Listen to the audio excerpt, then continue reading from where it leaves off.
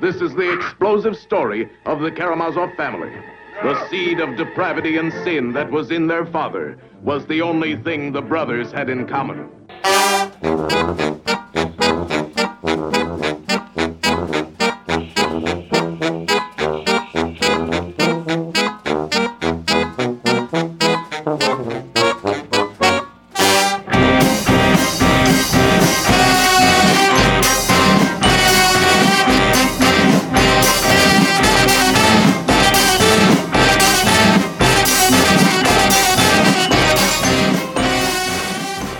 Welcome back to the Reader's Karamazov. We are your hosts, the Bastard Sons of Hegel. I am Carl Bookmarks. I am Soren Rearguard.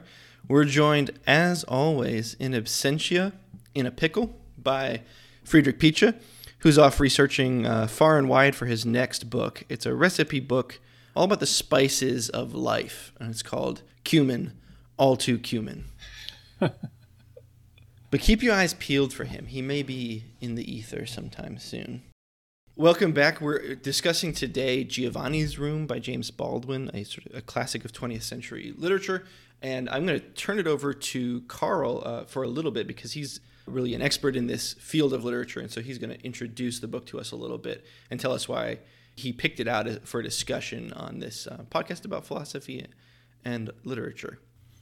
Yeah, thanks, Soren. I just thought it would be great to switch after we get this novel in the great small c conservative tradition from Dostoevsky, where something must be retained, some value or principle must be defended. I thought it'd be nice to pivot to a great novel in the sort of small L liberal tradition, which I would sort of define as an attempt to push outside of the bounds of normalcy or the accepted roles of goodness or the accepted values of society, and to bring in someone or something that has gone beyond those bounds. And so to be a bit liberal in pushing one's values further, accepting something that has hitherto been seen as unacceptable. And I think Giovanni's Room is a pretty masterful look at trying to do that, trying to push outside of those boundaries. And one way you can really tell what makes a liberal novel in this tradition good or great is that it often comes up against serious criticism, or it has difficulty in even getting published. So in spite of the great liberal novels of today being sort of already heralded and prized as they come out, I think something has changed since, the middle of the 20th century when these kinds of novels were lambasted. And you had people like J. Edgar Hoover reading Giovanni's Room, wondering, I think this is almost a direct quote, "Isn't Baldwin a known pervert?" Deeply criticizing the fact that this book could be written, and it's a scandal. It's not good. It should not be read. And you have the original reviewers for this book, which after Baldwin's first novel, Go Tell It on the Mountain, was very successful. He had an option from his publishers to get a second book, and they passed on the manuscript for Giovanni's Room. They did not like it. The first reviewer called it, quote, "an unhappy, talented, and repellent book."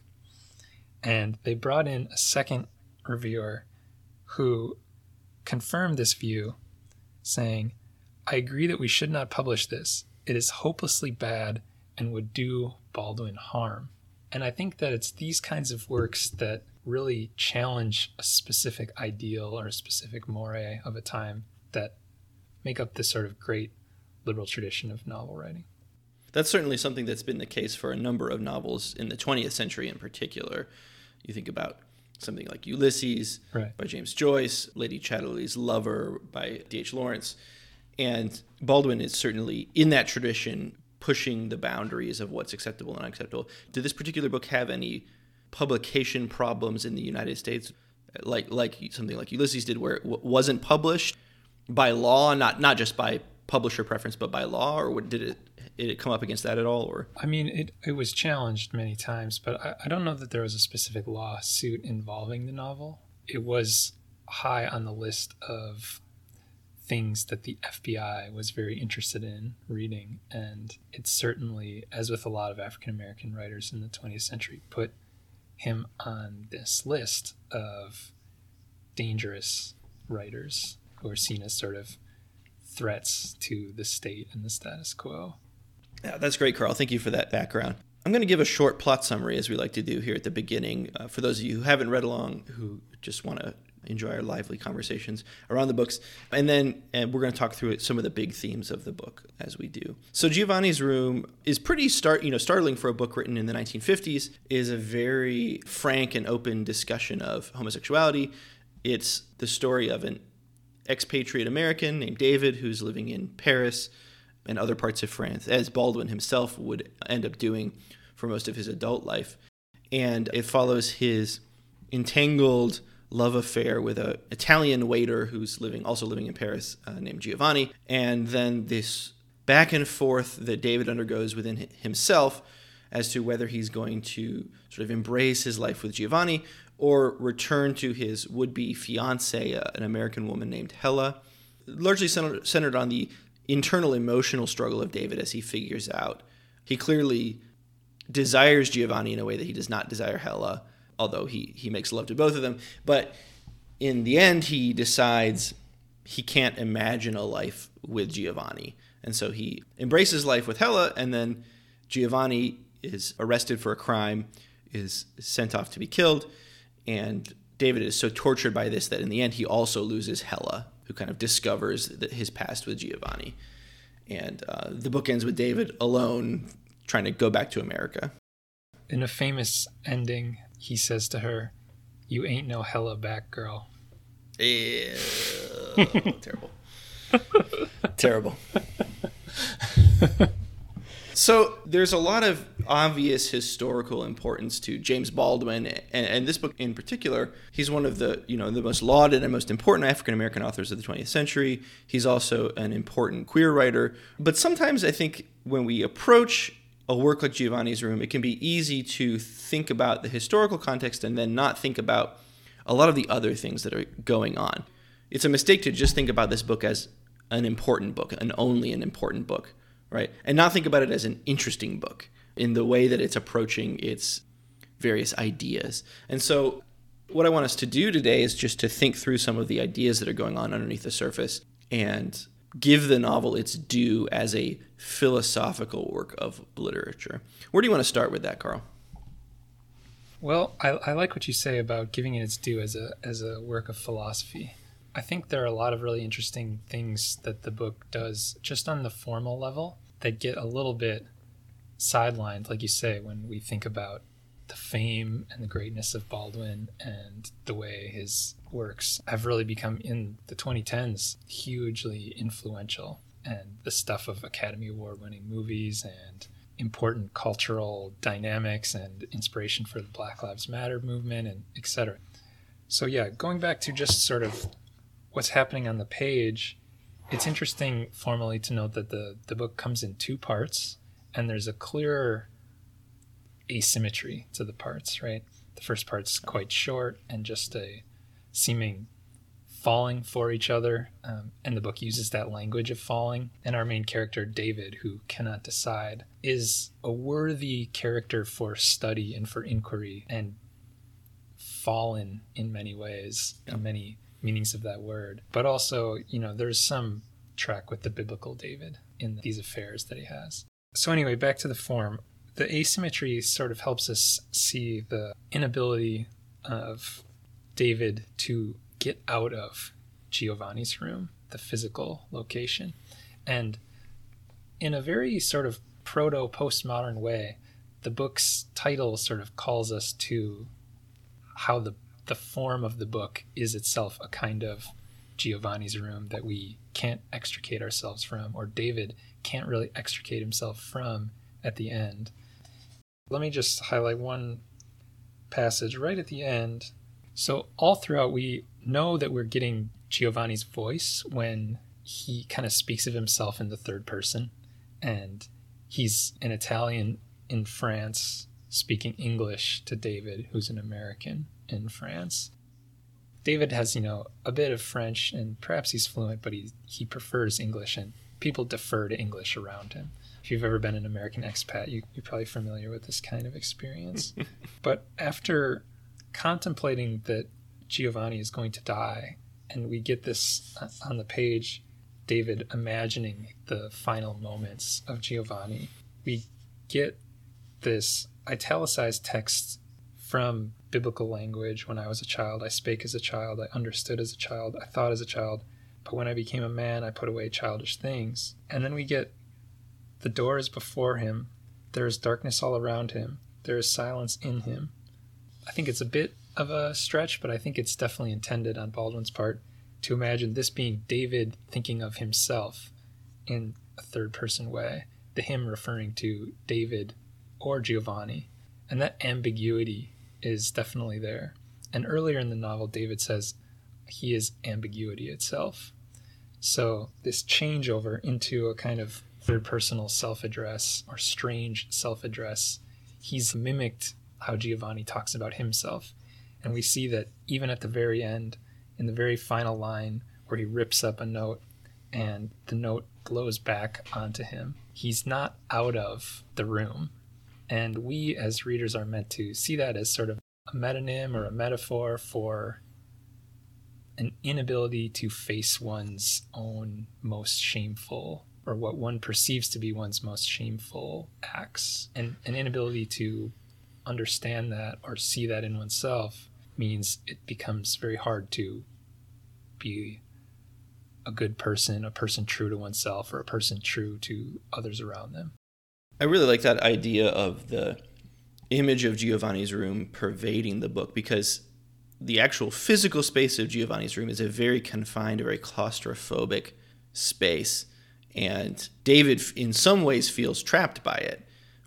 In some ways, it's a release for him, but in other ways, it is a sort of prison. And so when I like that reading of the ending where he's envisioning Giovanni in prison, but as you're suggesting, may also be seeing himself there, himself confined.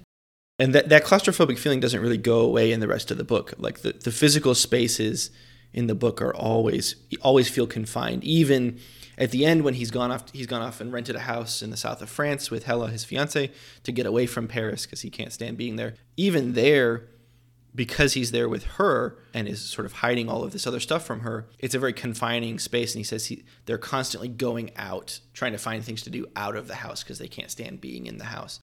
So there's a sense of confinement that's running throughout the book and kind of built in there from the beginning, I think. And that confinement is sort of coupled with this idea that David is getting letters from his father, and he's wondering when is he going to return home. And Giovanni muses on what home means for an American, or for someone like David who's sort of unable to truly look at himself and see who he is. And he says, "Why, you will go home, and then you will find that home is not home anymore. Then you will really be in trouble. As long as you stay there, you can always think, one day I will go home." "Beautiful logic," I said. "You mean I have a home to go to as long as I don't go there?" So it's sort of like a perfect paradox there. He has what he cannot have. And this inability to be A or not A, to sort of follow those rules of thought, makes David, as he says earlier, ambiguity itself. And this indecision racks him to the point that he's culpable for pushing Giovanni over the edge. And as someone who already exists on the margins in France, in the gay community, and he's sort of forced to do like unskilled labor at the behest of older men who take him on if they please, it's assumed that it's David's having sort of really screwed over Giovanni that leads him to commit this murder, for which he is sentenced to death at the end. And Giovanni himself is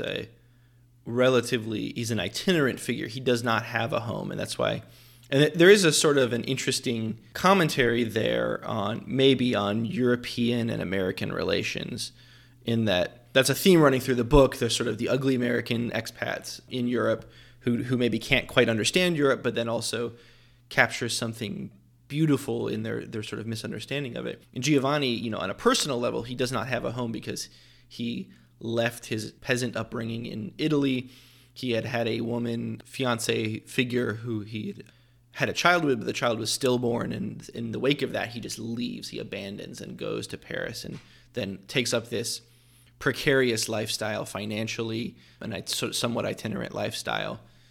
And David, even though he sort of plays around with that lifestyle, and in fact, he meets Giovanni at a time when he can't pay his hotel bill and he's having to leave, he does have that sense of stability back behind. And then paradoxically, that's what makes him unable to be free in the way that Giovanni might be free, because he's bound to an inescapable sense of duty in some sense to his family, even though his family is not very good from what we've seen. Yeah, and Giovanni makes a similar point where he says, I know that you have this mistress, Hella, that you will perhaps go back to. But what really pushes him over the edge is not that David has denied him for someone else that he loves. It's that David has denied him out of deep shame, that there could be no future for them as two men together is kind of what David says at one point. What kind of future would that even be? And Giovanni has gotten to a point where he sees any future between people as difficult and sort of them against the world, whatever those two people are. And David has a different sort of luxury, perhaps as an American, where if he goes home and he goes home in the right way to his father, he will be accepted. His inheritance will remain his, and he will sort of be off to a bright, somewhat easy future. And it's precisely his not wanting that easiness that keeps him adrift on the continent for a long time. But it's also what disallows him to see that as a home or as a viable alternative. Carl, I want to return to something you talked about a minute ago, thinking about shame, because in an earlier episode, one of our Brothers Karamazov episodes, you gave us a really interesting dichotomy between guilt and shame. And I wondered if you wanted to think a little bit more about that now in the context of Giovanni's room. There's a nice shorthand definition. Think of guilt. You have been caught cheating on the test. That's a sort of proclamation of guilt that would sort of invoke feelings of guilt in anyone, most likely. And then there's the statement, you are a dirty cheater. And that's meant to invoke shame response or feelings of shame. And those words, dirty, come up in David's thoughts about who he is and what he is if he's to live in this room with Giovanni at the end. And then the great twist that Baldwin puts on is that he only gets deeper into that shame once he has left it. And that's because he's chosen something that society has said is the more valuable choice, but to him personally it's not. And so it's a sort of existentially inauthentic choice to simply take the easier road or the road that will make his parents happy. And in doing so, he's only heaped more shame upon himself. And I like that twist in the book, both for its sort of existential philosophical truth that I think it has, and also for this sort of staying with shame. There's a interesting philosopher, Sarah Ahmed, who sort of makes the claim that it's very dichotomous, very divisive, the feelings and the responses people give when they are put in a situation where they feel shame. Often they can act out violently and dangerously, and people think that like shaming certain kinds of people has led to a sort of racist response in American politics or something, that, if you shame one group, then they will come back and be even more violent than before. But Sarah Ahmed says that there's something about public reckoning as a nation or personal reckoning with one's failures that shame disallows you to sort of skirt that. And so justice requires a certain sense of recognition, and that recognition is sort of fast-tracked at times if one is put in a shame response situation. I wonder if that's the case with David, though, because it seems to me that his consistent problem throughout the novel, and one that's not resolved by the end, is his inability to make a choice more than anything else. I mean, even though he's the sort of person who confronts these two options, and it's not even so much that he ends up choosing one over the other. He just sort of lets life choose for him, right? He chooses, literally, he sort of chooses the path of least resistance because he cannot bring himself to actually make a decisive choice. And so that's why he ends up basically alone, right? He lets himself slide away from Giovanni for the sake of being with Hela because that's the easier, more imaginable path, but then he can't even keep himself on that path. He just sort of lets himself float around because he's unwilling to make a decisive choice. And it almost seems like for him, the shame paralyzes him. I do think that that's true, but I also think that he's sort of placed himself in not being decisive in a place where ultimately there'll be some sort of exposure to how he's been acting, since he has been hiding his relationship with Giovanni from Hela after she comes back. And so Ahmed's point is that recovery is a form of exposure as well. And so sometimes in being shamed or being placed in a position of shame, that exposure can lead to recovery. I think there's something of that going on in the book. It's an interesting way of sort of staying with bad feelings and asking, after this character has been through the ringer and is clearly in a space of terrible self-worth, rather than just acting out instantly on that, what does that feel like, and how might you act differently if you've stayed with that for some time, a long time?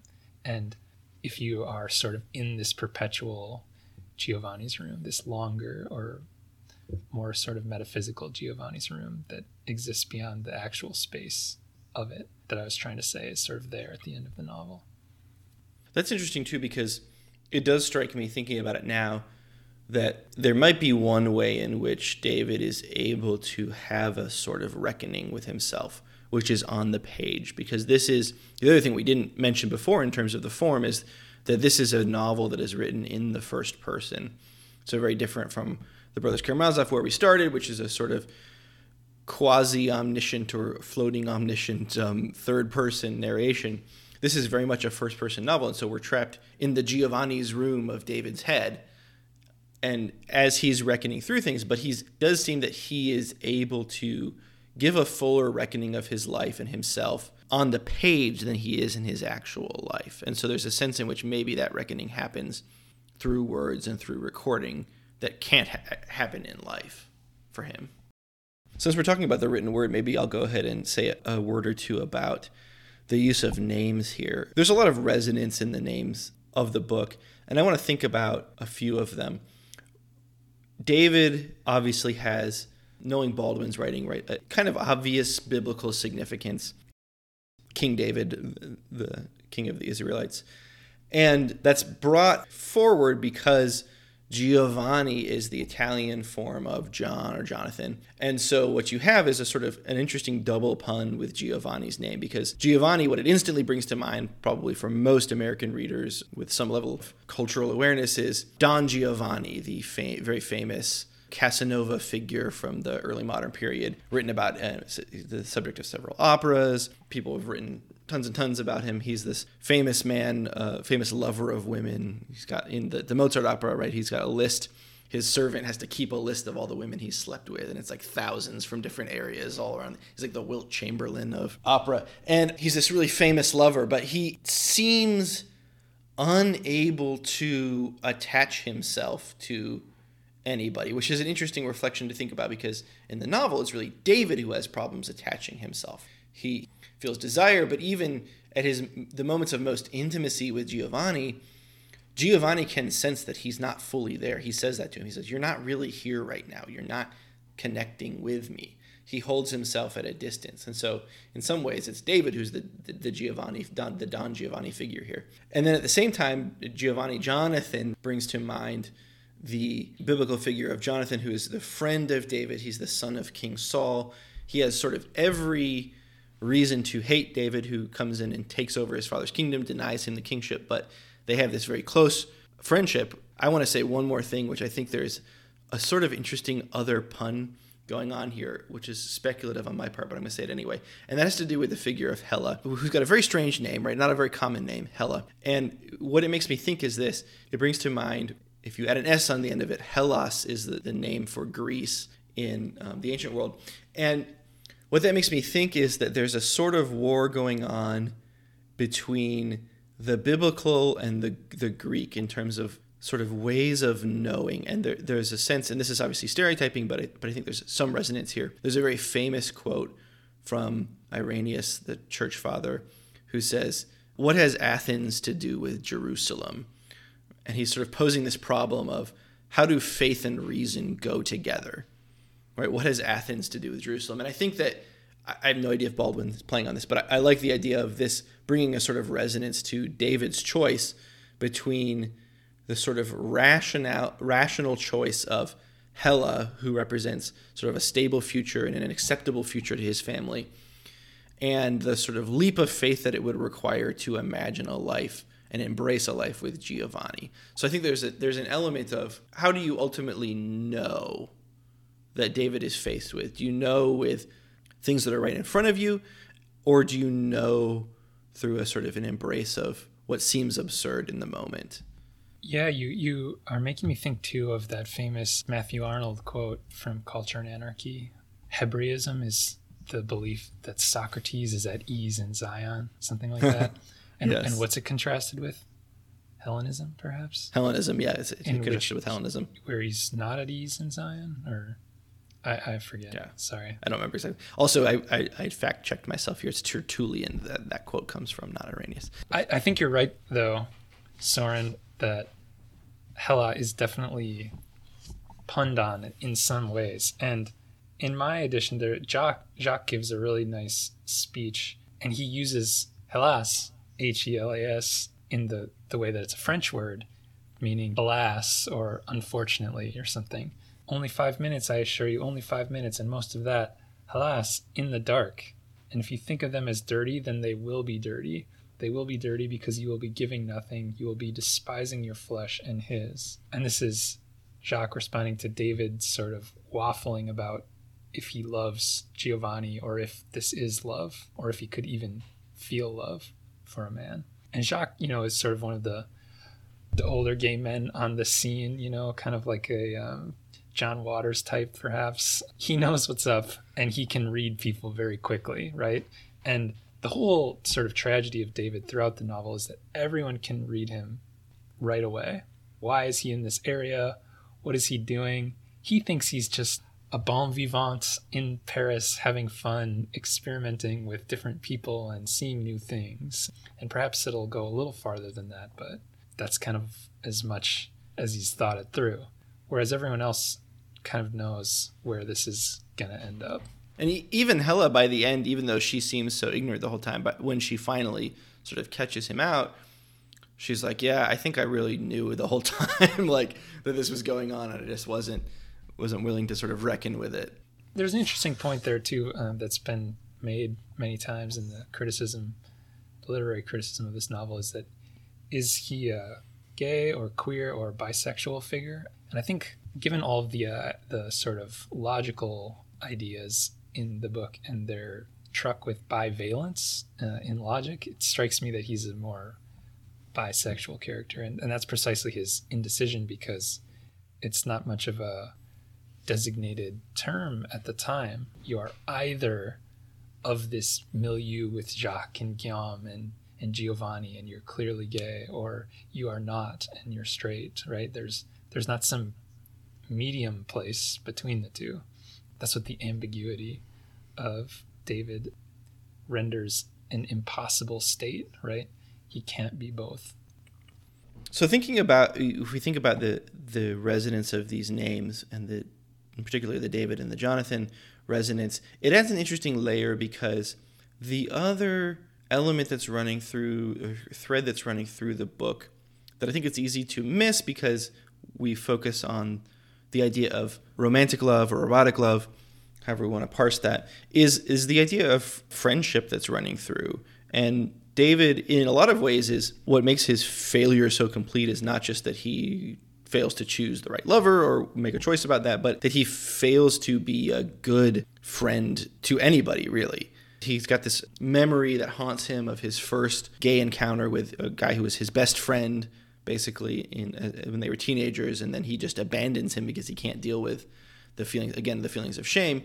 And then you have this idea running through that he can't seem to be a good friend to somebody like Jacques, who he can use and get money out of, but can't seem to care for on the level of friendship. And then also with Giovanni, right? It's not just a failure of romantic love, it's a failure of actual concern and friendship. And the same thing happens with Hella. They have a sort of series of conversations about the relation between men and women and to what extent they can know each other. And Hella seems very skeptical that men and women could have anything approaching a sort of friendship. And David seems to, even if he maybe pushes back on that a little bit, seems to fundamentally agree with that. And so I'm kind of fascinated by the idea of David as being a failure at the level of friendship or affection or something like that, on top of all this other stuff, because there's a sense in which David might have been able to better navigate the situation if he were able to think about other people as real people to whom he had some sort of duty of friendship, rather than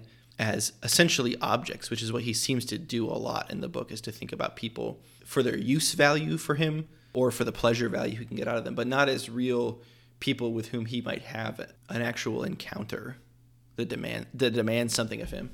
He's unable to see people as potential friends, whether they are potential lovers or not. And that's crystallized in a moment where he needs to prove his masculinity to himself, but Hella is away. And so he finds a woman that he sort of knows from around this area who's also an expat, and just sort of sleeps with her and instantly is like ready to leave the second it's over, and just sort of humiliates her in his inability to give anything to her other than, you were something I used. You were a person that I turned into an object for this time, and now goodbye. She's fully aware of it, and that's what makes it a very heartbreaking scene. Right, that's a very sad scene. Yeah. What you said too about his conversations with Hella reminded me about my point about asymmetry. So I take their whole discussion to be one of, there's this asymmetry in society between men and women. This is Hella's point. And for her, she needs to be seen as with a man in order to be seen as socially valuable. And it's only then that her opinions matter, her brains matter, etc. And there's a wicked irony in that, right? Because it's that exact same thing that David cannot understand or cannot imagine to be something that isn't filthy if it were him. If he were with Giovanni, if he were with a man, in spite of the fact that that's still, slightly different from what Hella is trying to argue. And those sort of double and triple layers of what's being said, I think, are really interesting, Soren. And it's precisely when the cover story to Hella that David gives as to why he lived in Giovanni's room is that they were friends. There's a nice double layering of meaning there, which is, this is a lie that he moved in with him to be his friend, but it's also not just a lie to cover their erotic relationship, it's also a lie to cover the fact that he couldn't countenance that as a friendship relationship, though for Giovanni it was as well. So it's like a double betrayal there, and it's veiled in this conversation they're having without really having it about what his true relationship is to Giovanni. So those levels of doubled and tripled layers of meaning, I think, are something that really makes this a great novel as well. So nearing the end, we get this wonderful little phrase too that also heightens my reading, that there's something going on with the form of this book being a room itself. And David says, "Inside me, something locked. I cannot have a life with you," speaking to Giovanni. And it's in this moment that we see there is something about David that he has locked up and he has been unable to open up about throughout the book. And we don't really know if he's ever going to open that lock and get out this truth of himself, which is just a sort of root existential authenticity, an ability to choose what he in fact wants to choose with his life. Not necessarily regardless of all consequences, but regardless of what someone else thinks he ought to do. And for Baldwin, you really get a sense throughout all of his writing that this is like a very core moral imperative. A self unknown to itself cannot be moral, or at least it cannot be the kind of self to be relied on to help other people in the world. And that kind of self can only sort of flow in the river of cultural norms wherever they may flow. And so what makes this sort of a great liberal small L novel is, there are those books and those people who are willing to know themselves, regardless of what that cost might be, to the sense of social norms out there, and then sort of stand outside of that flow of things and tell us where it's going and if it might end up at a waterfall. That's really good. And that was, certainly the case in not only in Giovanni's Room, the book, but in James Baldwin's life as well. He was that figure who was willing to embrace himself. Exactly. And to stand outside, even if that meant literally, in the case of him having to, leaving the United States, living outside of his home in order to do that. And he knew that this kind of book itself, and there's the sort of more of these postmodern layers heaping up here. He knew that in writing this book itself, he would be doing that. He would be putting himself way out there. People he was familiar with and loved would not approve of this book, not approve of the views or the ideas about authenticity that were expressed in it. And to that end, I think Michael Ondaatje's got this great quote. It's a blurb on my copy. If Van Gogh was our 19th century artist saint, James Baldwin is our 20th century one. And I always like that. I think that's kind of the point you're making there too. All right. Well, thank you so much, Carl, for leading us through this very rich text. So many layers. Because the writing is in first person and it's not a very flashy text in a lot of ways, it has a certain surface simplicity to it, but I think a rich depth underneath. So thank you for helping us unpack some of those layers that are going on. Baldwin's writing style is that short, clean style that is often mistaken for being surface or simplistic. I think he's got a line, a sentence should be as clean as a bone. It really is a style that allows for a lot of density underneath the surface and a lot of layering and a lot of impact too. Like the emotional impact of moments is very strong because there's not all this like foo-for-all going on the outer edges. So, though we like the foo-for-all too. Oh, I love the foo-for-all. Yeah, I'm more of a froofy writer and reader, but I do appreciate it when it's a well done to the bone style like that. That's good. Well, we're gonna wrap it up for this week. Coming soon, our next episode, our next main episode is going to be on Iris Murdoch's book A Severed Head.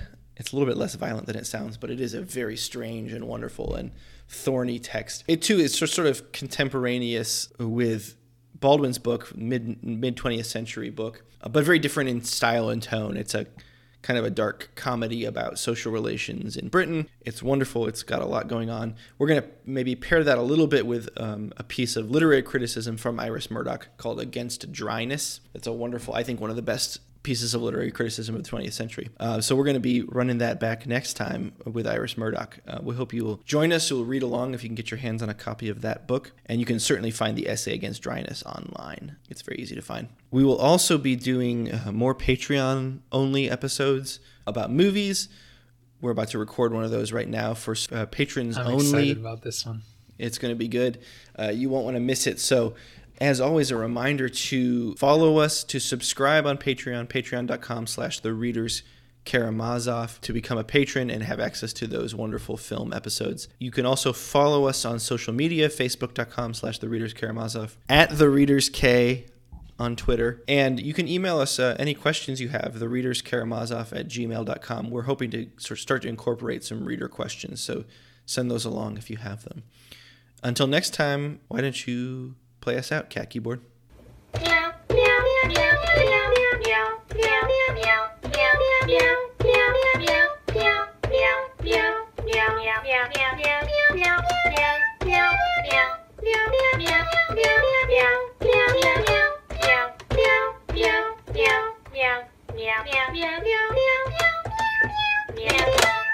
Oh, those Russians.